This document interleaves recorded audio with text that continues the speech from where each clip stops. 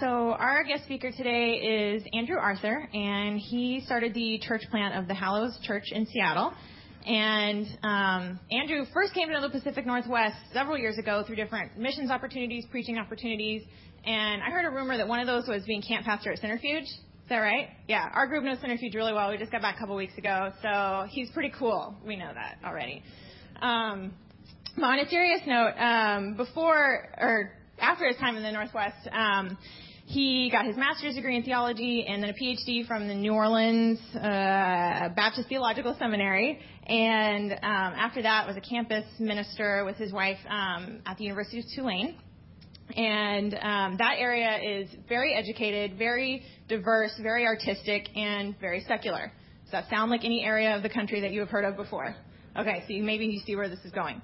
In that context, they started feeling a calling on their heart that they should be planting a church in that kind of a culture. And things started kind of happening from there, as I understand it. Andrew joined the staff at the Church of Brook Hills as church planter in residence. And then from there, the doors were open for them to come to Seattle and plant the church, the Hallows in Seattle. Did I get all that right? All right. Well, come on up here. We want to pray for you before you get started. And my question is just how can we pray for you and your church? Endurance, morale, that hearts would be lifted, and the people who are running with us right now, that they'd be encouraged and that they would press on through whatever opposition or resistance they may be facing right now as they participate in a rather difficult. I mean, you guys have been down that road. Church planting's hard, and our people are learning that more and more each day. Very rewarding journey, but it's also a very difficult journey. So you could pray for our endurance, for our morale, all those things. Yeah. All right, let's pray. Heavenly Father, I thank you that Andrew is here today to just bring your word to us, God. And I just lift up him and the Hallows Church right now. And just as he said, I pray for endurance for him, for his family, for the people who are starting this church, reaching people in Seattle who we all know so desperately need to hear about you, God. And I pray that you would just do mighty things and that would be the inspiration that propels them forward, God, just to see you be so holy and so powerful and so at work in our area, God. I also pray just for Andrew right now as he's going to speak to us. I pray that you just anoint him and speak through him and that he would just bring your truth, God, to us. And I pray for us that we would just have hearts that are ready to listen. It's not a regular pastor, but I pray that we would still be just eager to hear what you have to say to us from him. Pray all these things in Jesus' name. Amen. Mm-hmm. Apparently my daughter does not like to hear me preach, and so she's a little upset. Well, thank you for your prayers. Thank you for the opportunity and the privilege it is to join you this morning. Super encouraged to be here with you. I love to see and to meet other believers, other churches in the greater Seattle area. And it's just an encouragement to my heart. So thank you for letting me join you this morning.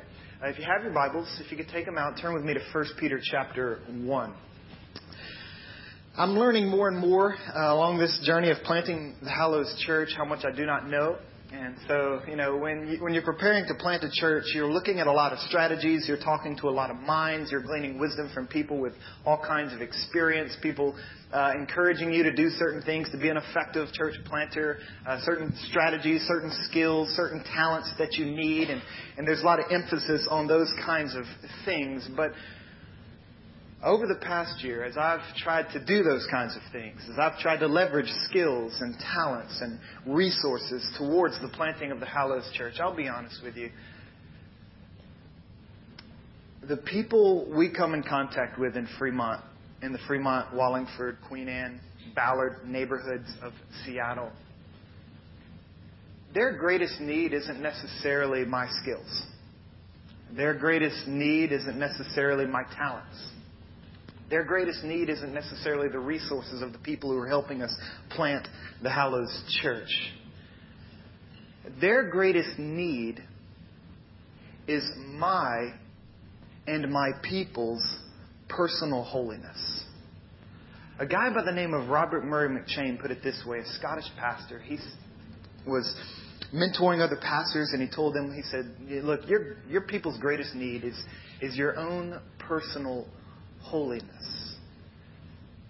And to be honest with you, I think the greatest need of this culture, the greatest need of this world, the greatest need of the nations is the holiness of God's people. It is the people of God who have come to believe in the gospel of God, being transformed by that gospel, living such distinct and holy lives that leave an impression, leave an impact. Our people's greatest need is our own personal holiness. And so I want to talk to you this morning about that pursuit.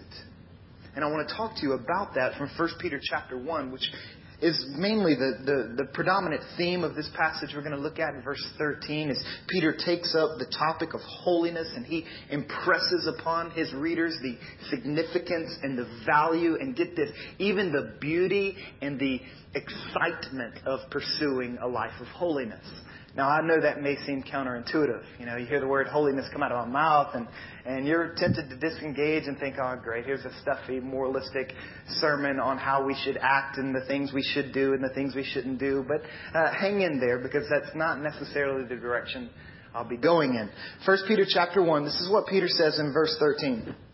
He says, therefore, preparing your minds for action and being sober-minded, set your hope fully on the grace that will be brought to you at the revelation of Jesus Christ.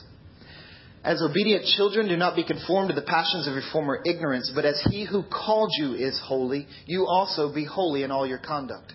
Since it is written, you shall be holy, for I am holy. And if you call on Him as Father, who judges impartially according to each one's deeds, conduct yourselves with fear throughout the time of your exile, knowing that you were ransomed from the futile ways inherited from your forefathers, not with perishable things such as silver or gold, but with the precious blood of Christ, like that of a lamb without blemish or spot. He was foreknown before the foundation of the world, but was made manifest in the last times for your sake, who through Him are believers in God. And God raised Him from the dead and gave Him glory, so that your faith and your hope are in God. Now, again, I know that whenever I say that word holiness, you're tempted to disengage. You're tempted to just kind of step back. And perhaps that's due to some crazy images that you have associated with the term holiness. So let me begin by kind of disarming you and assuring you about what I mean holiness, what I mean by holiness, and to do that, what I mean holiness is not. You see, holiness, when we talk about being God's people, pursuing holiness, being holy as God is holy, we're not talking about retreating from the world. To be holy does not mean that you and I just unplug from all technology and that we retreat from the cities and we move out into the mountains. We're disciples, we're not monks, right? And so retreating from the world is not necessarily the way to pursue holiness. So we do not define it that way. Our biggest problem ultimately is not the world we live in. It's not everything that surrounds us. Our deepest problem is what's indwelling within us. It's the sin within. It's not necessarily the world without. So you and I can retreat from the world. We can unplug, we can disengage, we can flee to the mountains, but we cannot get away from ourselves. So our biggest problem isn't the world. Our biggest problem is the sin within. So holiness can't be thought of as retreating from the world. But at the same time, holiness is not about looking a certain way. It's not about playing a part. There are a lot of politicians who look holy, right? They have nice haircuts, big smiles, wear fancy suits. They come across confident and trustworthy, and by some definitions, they look holy. But you're not holy just because you look the part.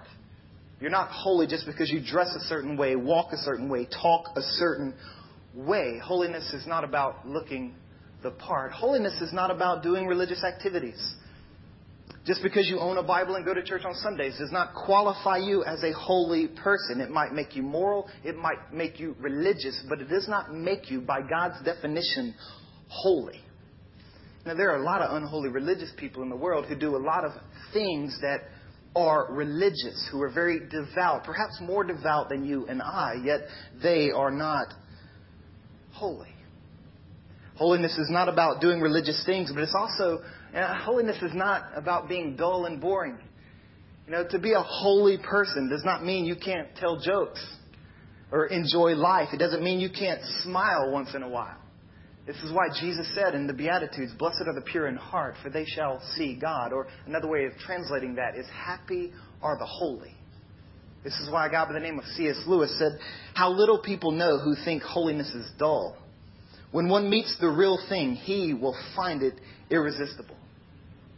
There's nothing dull about pursuing a life of holiness. You see, holiness is about reflecting the beauty of our God.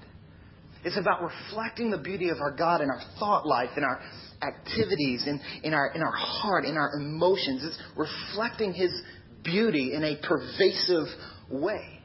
And I think this is what Peter's driving at in this text, is reflecting the beauty of God, being holy as He is holy. But if we're going to do that, I just want to put 5 challenges before you that can help you pursue this and find this joy, find this happiness, discover how you as individuals and how you as a church can become a holy people.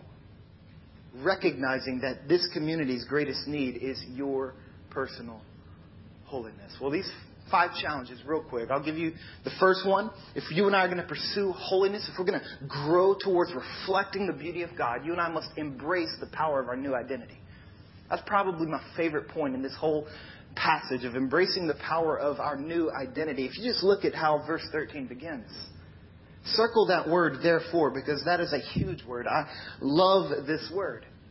The word therefore, speaks to logical results. It's one of those words that tells us to look backwards before moving forwards. It speaks to logical results. Like I was running late this morning.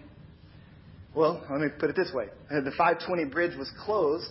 Therefore, I was late this morning. So I came in kind of frazzled. I looked a little hairy and trying to get my composure and get my bearings in a new place. See, therefore, it speaks to logical results, telling us to look backwards before moving forwards. You see, this word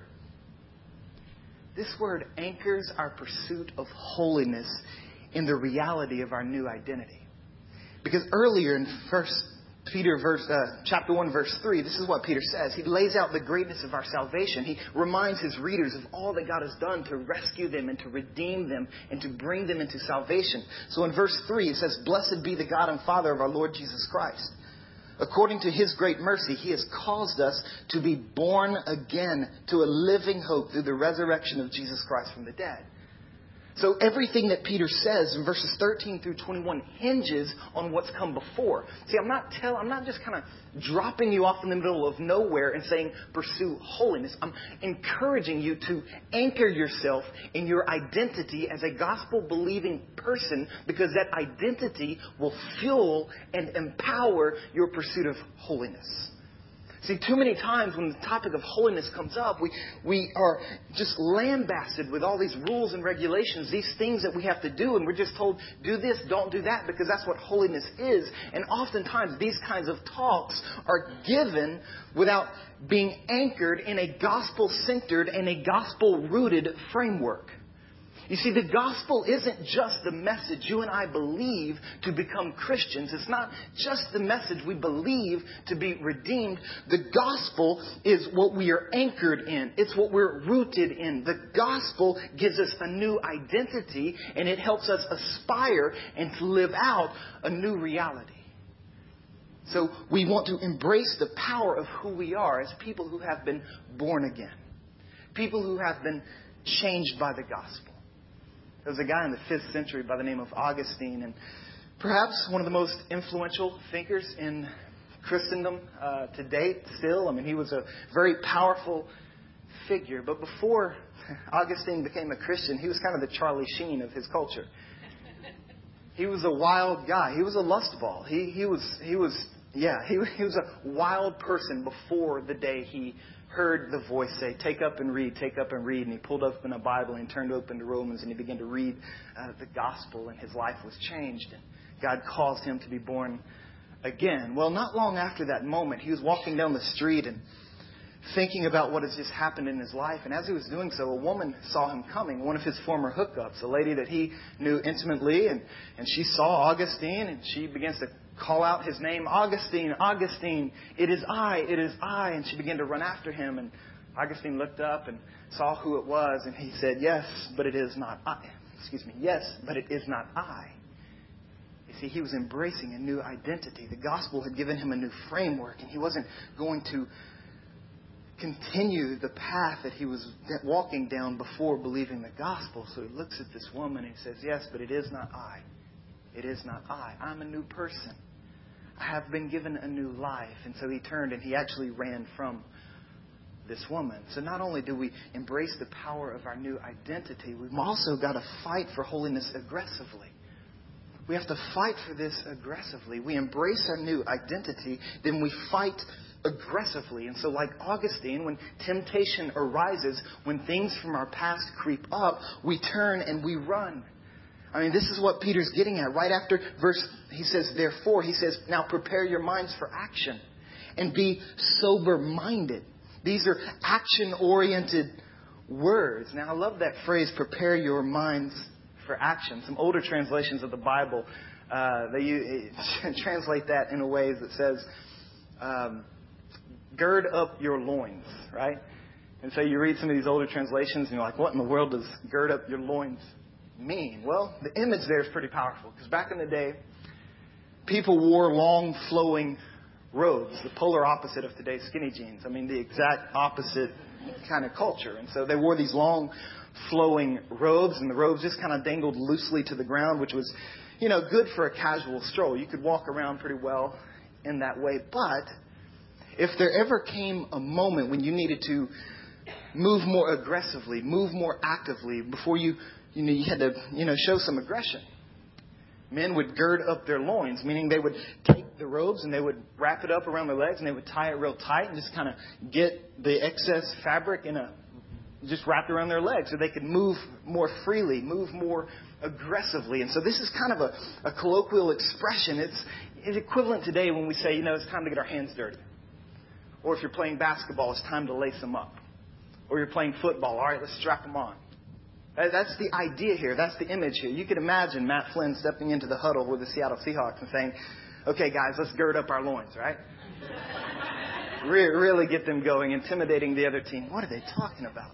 That's the idea here. It's get ready for action. We have to be aggressive in our pursuit of holiness. But not only does he say prepare our minds, he also says to be sober-minded. Now, living in Fremont, my wife and I live right around the corner from one of the most happening bar scenes in Seattle. I mean, there's several bars right around the corner. It's every Friday night, Saturday night. We're woken in the middle of the night by, drunks outside just, doing their thing, screaming, hollering, kicking trash cans, messing with cars, doing all kinds of things like that. And you know as well as I do that people who get drunk, they don't get drunk accidentally, It happens on purpose. They take a drink, they go into the store, they buy the drink, they open the drink, they turn it down.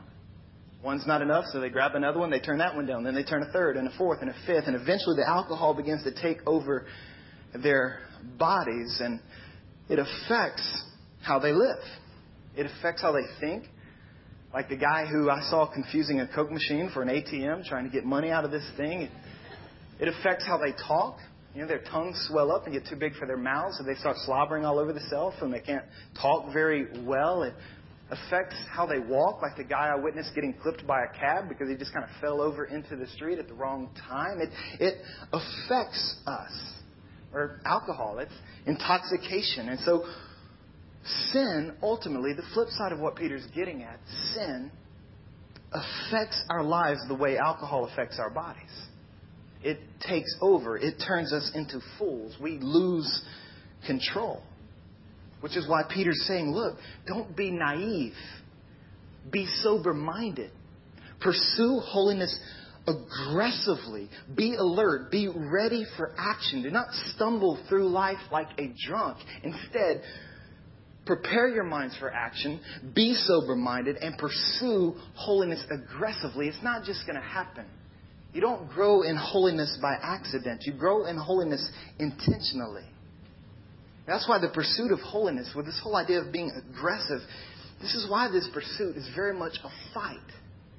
It is a fight in our lives. This is why over in chapter 2, verse 11, if you just turn over to that chapter, you'll see Peter using this kind of language, saying, Beloved, I urge you as sojourners and exiles to abstain from the passions of the flesh which wage war against your soul. Then in chapter 5, we are told that we have an enemy who wants to destroy us. And you know as well as I do, if you're passive in a fight, you're going to be destroyed. This is why my uncle always told me, when you feel threatened, strike first. If you're in a fight, you want to make sure you get the first lick. Well, the same thing when it comes to pursuing holiness. You have to be aggressive. If you sit back on your heels, sin will devour you. But if you begin to fight for holiness aggressively, begin to do things differently, it will help you grow. It will help you advance in this whole deal. This is why Jesus used this kind of language in His Sermon on the Mount when He said, if your right eye causes you to sin, gouge it out. If your left hand causes you to sin, cut it off. That's aggressive language. He's saying don't be passive in this thing. Fight for holiness aggressively. It's very much like my friend Sam, who was my roommate in college, who struggled with issues revolving the internet. And so he would oftentimes find himself caught up with his lust and look and pursue images online that were unholy, that were ungodly, that affected his communion with Christ and stole his joy. One day he kind of hit rock bottom and he decided to start fighting. He decided he couldn't be passive in this pursuit of holiness anymore. And so he comes busting out of his room and he entered the living room where I was sitting watching TV. And in his hand, as before, we had all this wireless stuff. And he had a DSL cord that he'd plug into the wall to get his internet connection. And he walked in, and Sam was from New Orleans, so he grew up carrying a knife in his boot. So he always had a knife ready and willing for whatever comes up. And in this case, it was, a fight for holiness. And so he walks in, he grabs the knife, he jerks it out of his boot, takes the cord and just cuts it in half, throws it on the ground, says, "I'm done." In that moment, he was preparing his mind for action. He was girding up his loins. He was being sober-minded, fighting for holiness aggressively. Friends, if you are passive in your pursuit of holiness, it will destroy you. You will lose. So you have to take steps. You have to surround yourself in community of people who can hold you accountable, people you can talk to, people you can lean on. You have to do this thing together, and you have to do this thing aggressively. So we want to fight for holiness aggressively. Now, there are some who understand holiness in a way that I do not think is very biblical. I do not think is very Jesus-honoring. And they're the type of personality and the type of Christian who thinks that once you become a Christian, then there's really no need to fight for holiness because you shouldn't be struggling. Eventually, you'll just kind of grow to a point where you do not struggle with sin anymore. And so you got a lot of people sitting back on their heels waiting for, holiness to be spiritually downloaded onto the mainframe of their character. But it's not how Peter talks about holiness in this text. And I would encourage you not to think about holiness in that way as well. This is why I'm not concerned with Christians who struggle with sin. If you have a struggle in your life, if you're fighting something, if you are convicted over things, if you are broken, I'm not concerned about that struggle. I'm concerned about Christians who don't have a struggle. I'm concerned about those who do not have a fight going on in their lives. This is why J.C. Ryle said what he said, "The believer is a soldier, and there is no holiness without warfare. Saved souls will always be found to have fought a fight." So if you're wondering, how can I be a Christian and still struggle with some of these things in my life? I would encourage you, just by the fact that you're asking that question, that's a good sign. Because when the Son of God, when you are born again, when the gospel touches down in your life, yes, Jesus is the Prince of Peace in the sense that He brings peace to our lives, but understand that Jesus is also the Lord of war. And so when He enters our lives, He also launches a conflict. He sets off a war. And so now you have a battle going on within you. You have a fight taking place in your heart. Jesus is there and He's waging war against the sin in your life. And you are to join Him on the battlefield. Fighting for sin.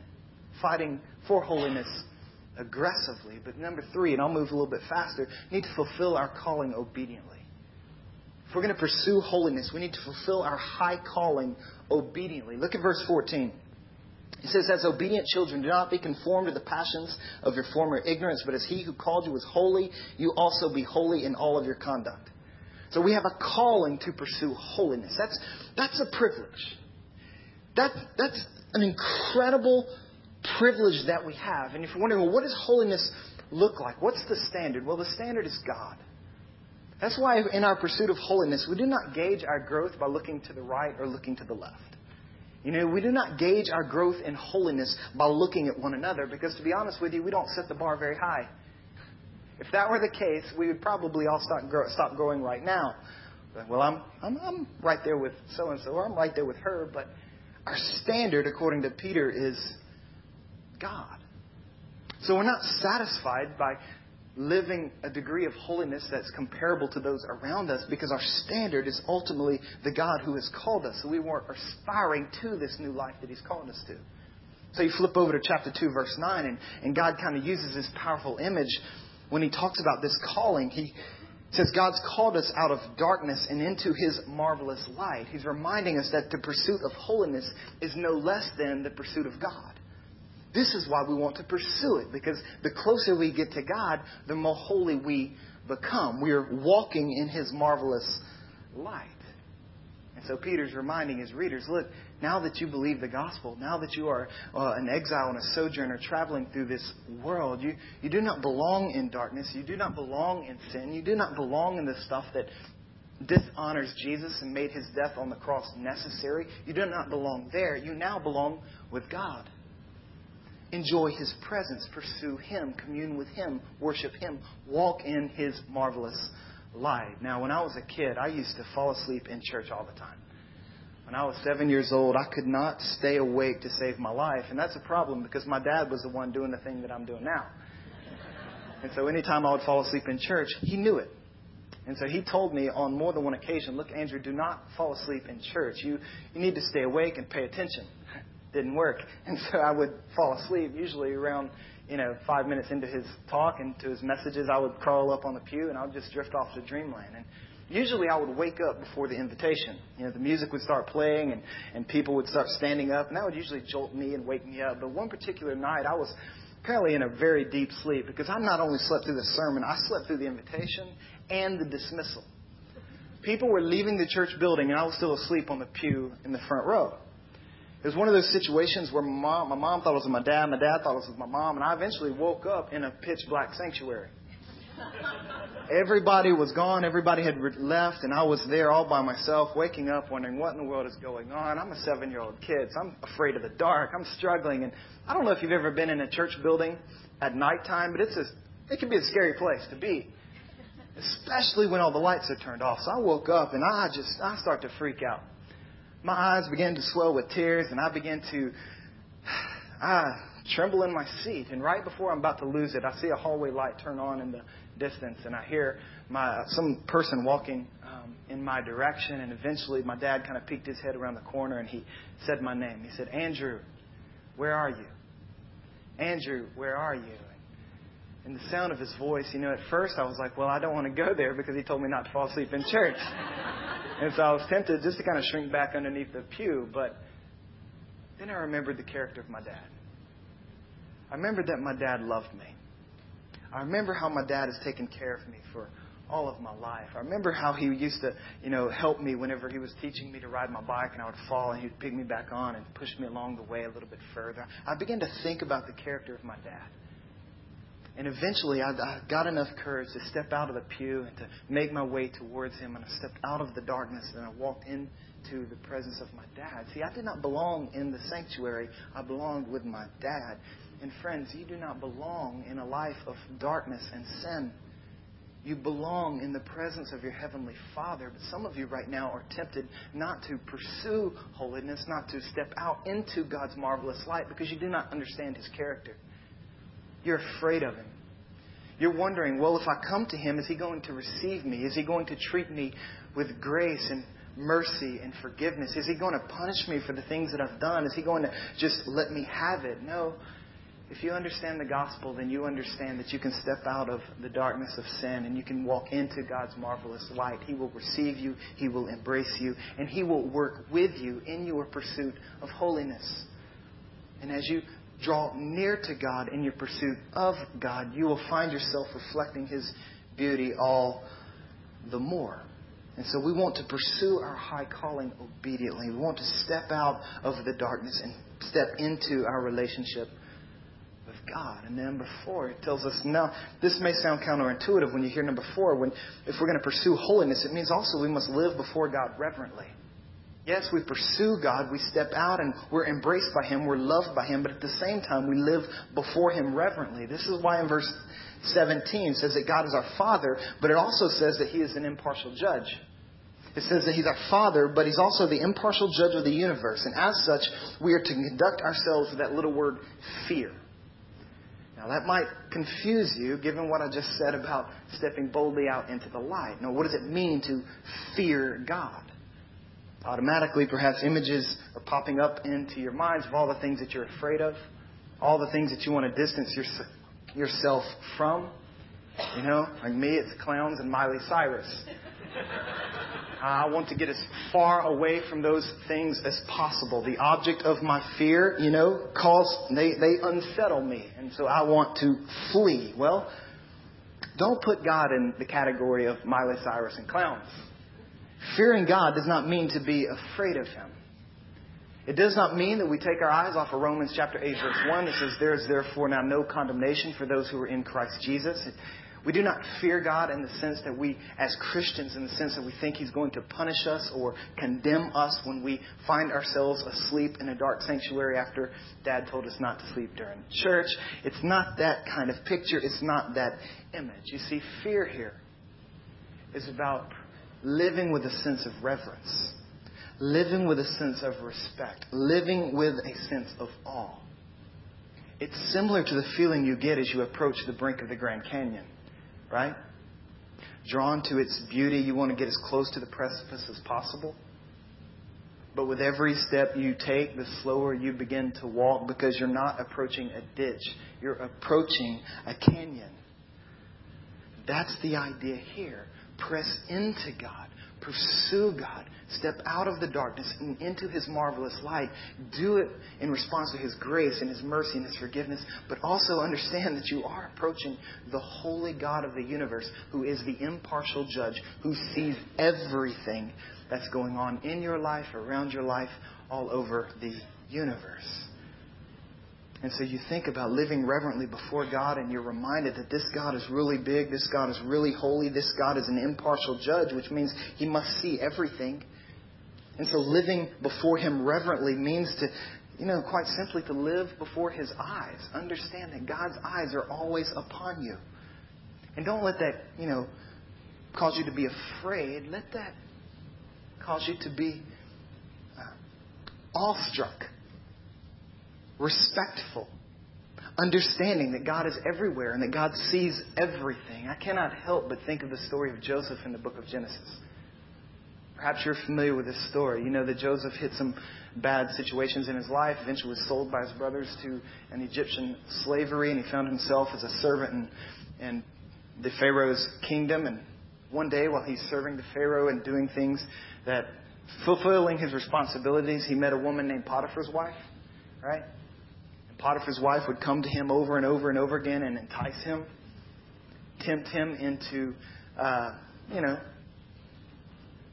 she wanted Joseph. She thought he was cute. She thought he was talented. And so she wanted to, so she would, excuse me. She tempted Joseph every single day. Now understand that Joseph is far from home. Nobody knows him in Egypt. His brothers aren't there. His dad isn't there. He could have hooked up with Potiphar's wife and nobody would have ever known. But the thing about Joseph is that he was a man who lived reverently before God. He was a man who knew that, yes, he's far from home, but his God is still with him. And so he feared God too much to sin against Him, even if no one around him would have ever known about it. It's easy to pursue holiness in a room like this. It's easy to pursue holiness when we're surrounded by other believers. But what do you do in those hidden moments? What do you do in those moments when no one else is around and your action would never be found out by any other person? What do you do then?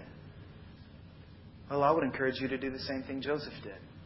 How was he able to resist Potiphar's wife's temptation? Well, it says, if you just kind of read through that narrative and you look at that scene, it says over and over and over again that the Lord was with Joseph, the Lord was with Joseph, the Lord was with Joseph, the Lord was with Joseph. He resisted temptation because he knew God was with him. And he knew God was watching him. It doesn't matter if people see what you do. What matters is that God sees what you do.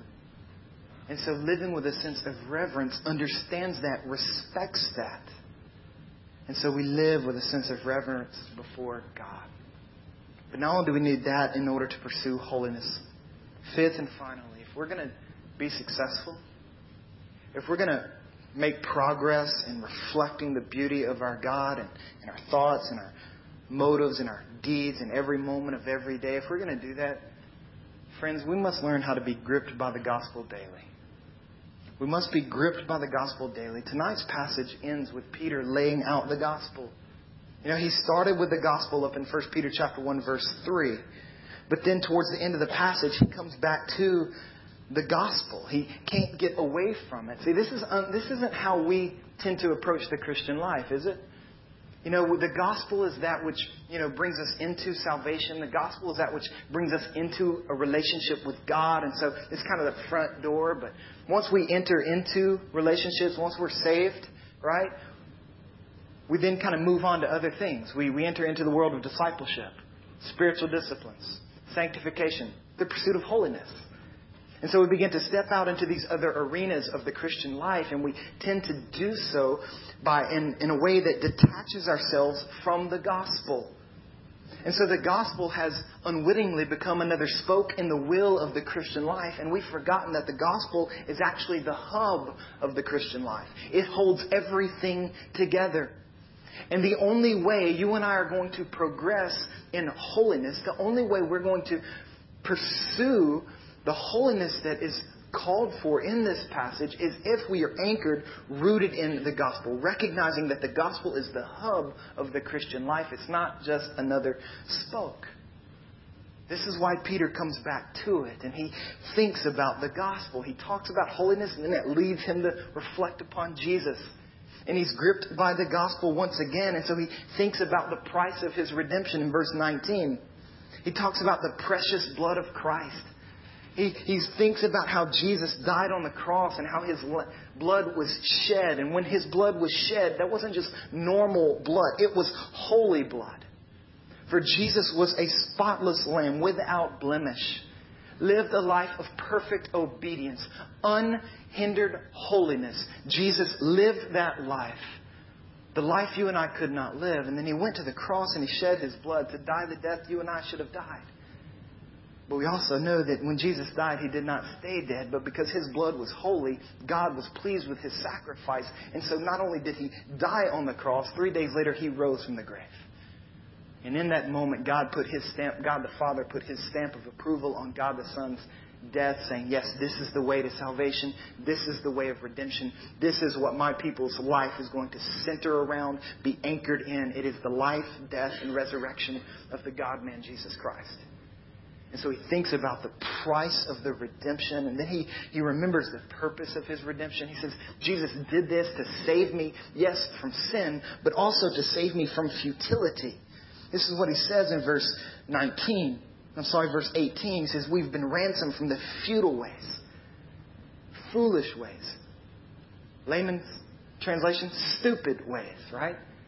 We've been redeemed from a stupid life and have been brought into a holy life, a life that pleases God, a life that is anchored in the gospel. And so he begins to reflect and to remember everything that Jesus has done. He can't talk about holiness without going there. And you and I should never talk or think about holiness without going there as well. Which is why we must be gripped by the gospel daily. How often do you think about the gospel? Some of you have known Jesus for many, many years. But how often do you call to mind consciously the life that He lived, the death that He died, and the resurrection He accomplished? And when you do call that to mind, what does it do to your heart? How does that affect you? Does that inspire you towards holiness? It should. This is why when it comes to pursuit of holiness, if you and I are being gripped by the gospel, if we've believed this message, if the gospel is the hub of our lives, if the gospel is the hub of our community, when that happens, the pursuit of holiness is not an option for us. The pursuit of holiness becomes desirable to us. Now, I struggle with Christians when you talk about the life that we should live as followers of Jesus, when you talk about the pursuit of holiness, I worry about those who call themselves Christians, but they talk about holiness as if it's just an option. It's an option on the table. You can take it or leave it. We're saved by grace, right? And oftentimes they talk about holiness as if it's a poor option, you know? Personal holiness is the anchovies of the Christian life. It's available, but who really wants it? Nobody really likes that kind of stuff. Who wants to live a holy life? And to be honest with you, people who talk that way or think that way may be exposing the fact that they've never tasted the gospel in the first place. You see, the gospel doesn't just make the pursuit of holiness an option. It makes it a desire. I'll give you an example. I grew up most of my life hating cheesecake. You know, as a kid, my parents would give me, we'd have dessert options after, meals during the week and that kind of thing. And anytime cheesecake was an option, I would just disengage. I had no interest in cheesecake. I wanted something with, chocolate chips. I wanted cookies. I wanted ice cream. I wanted fudge brownies. I wanted something along those lines. And so anytime cheesecake was offered as a dessert option, I would turn it away. I had no desire for it, no interest in it. Well, I got a little bit older, and back in 2001, I was traveling the country with a group of college students doing camps. This particular summer was in the New England area, and all summer long there was a guy that told me about a little place I'd never heard of called the Cheesecake Factory. And he told me about the Cheesecake Factory, and he explained this place to me and said it was just an amazing, you've got to go here and you've got to try their cheesecake. And all summer long I was like, dude, that's not my thing. I'm not into that. I have no desire, I'm not interested in the Cheesecake Factory. But he just continued to just ham it up and tell me all about it. And eventually, towards the end of the summer, he bugged me enough to where I said, yes, okay, I'll go with you to Cheesecake Factory. So we found ourselves in Baltimore, Maryland, and there was a Cheesecake Factory right around the corner from our hotel. And so we decided to go and try the cheesecake. So I went with him, and we entered the restaurant. We took our seat at the table, and the waitress came by and handed us a menu, and about the size of an ESPN the magazine, just a huge menu with all kinds of dinner options. I'm a pretty indecisive guy, and so I had a hard time just getting through that. And I'm flipping the pages, trying to figure out what to choose just for dinner, and eventually made my decision and thought, okay, well, the hard part's gone. But then she brought me the dessert menu. And the dessert menu was just as big, it seemed, as the dinner menu. I mean, there were more options of cheesecake than Baskin-Robbins has of ice cream. I mean, just multiple, all kinds of flavors. I just kind of panned down the page, and I came across something called the chocolate chip cookie dough cheesecake. Now, that's something I could wrap my mind around, right? If I'm going to try cheesecake, that's what I'm going to try. That's what I'm going after. So I put in an order for chocolate chip cookie dough cheesecake. Waitress went in and she put in my order. A few minutes later, she brought it back. And when she brought my slice to me, she didn't just bring me a paper-thin slice of cheesecake. She brought me a wedge of cheesecake. I mean, something you could put underneath the tire of a trailer to keep it from rolling back downhill. I mean, it was a big slice of cheesecake. And she put it before me. My eyes grew wide, and I took up my fork. And I didn't even have to apply pressure to this thing. I just kind of set it on the cheesecake, and the fork just kind of fell through it. And I took that first bite, and I put that cheesecake on my tongue. And in that moment, something happened to me. There was a party in my mouth, and nobody else was invited. Its silky smooth texture and subtly sweet flavor just danced delightfully on my tongue, and it just changed my appetite. I left the Cheesecake Factory a changed man. I tasted and experienced the goodness of the Cheesecake Factory. And I left there with a new desire, new appetite, and all of a sudden I became the biggest advocate for the Cheesecake Factory you will ever meet. But when it comes to pursuit of holiness, when you and I taste and see that the Lord is good, when we taste and see the beauty of God in the gospel, when we experience it change our hearts, when we see it for what it is, and when we are gripped by it, when that happens, an appetite awakens. A new desire is stimulated. And it's a desire for holiness. It's a desire to live a new life, to approach this thing differently. See, the gospel doesn't just make this pursuit of holiness optional. It actually makes it desirable. And so if you're going to pursue holiness, this is where you have to come. You have to start with the gospel and you have to end with the gospel, and everything else in between then begins to make sense. The embracing of your new identity, the fighting against sin aggressively, the obeying your high calling obediently, the living before God reverently, all of that happens when you are gripped by the gospel. And so my prayer for you as a people and as a church is that would happen, that desire would be fanned into flame, that you would pursue holiness. And as you do so, you'll discover that the people around you, they don't necessarily need your skills. They don't need your talents. They need your life. They need to see people who are gripped by the gospel and who are living out the beauty of the gospel on a day-to-day basis, at work, on the weekends, everything. When you do that, I think that's when your influence begins to expand. I think that's when churches begin to grow. If you'd bow your heads, I'm going to say a prayer for us, and then we're going to move on for the rest of our time. Father, I thank you for the gospel. I thank you for the life, death, and resurrection of your Son. I thank you for the privilege we have to not only be ransomed by your gospel, but also to be transformed by it. And I ask that you would give us grace to be the kinds of people who pursue holiness. I pray, Lord, that holiness would grow in this room. I pray that holiness would grow in our hearts and our minds. And, Lord, what we do with our hands and our lives, God, that we would pursue holiness. I pray that by your grace that would happen. And I ask that all in Jesus' name.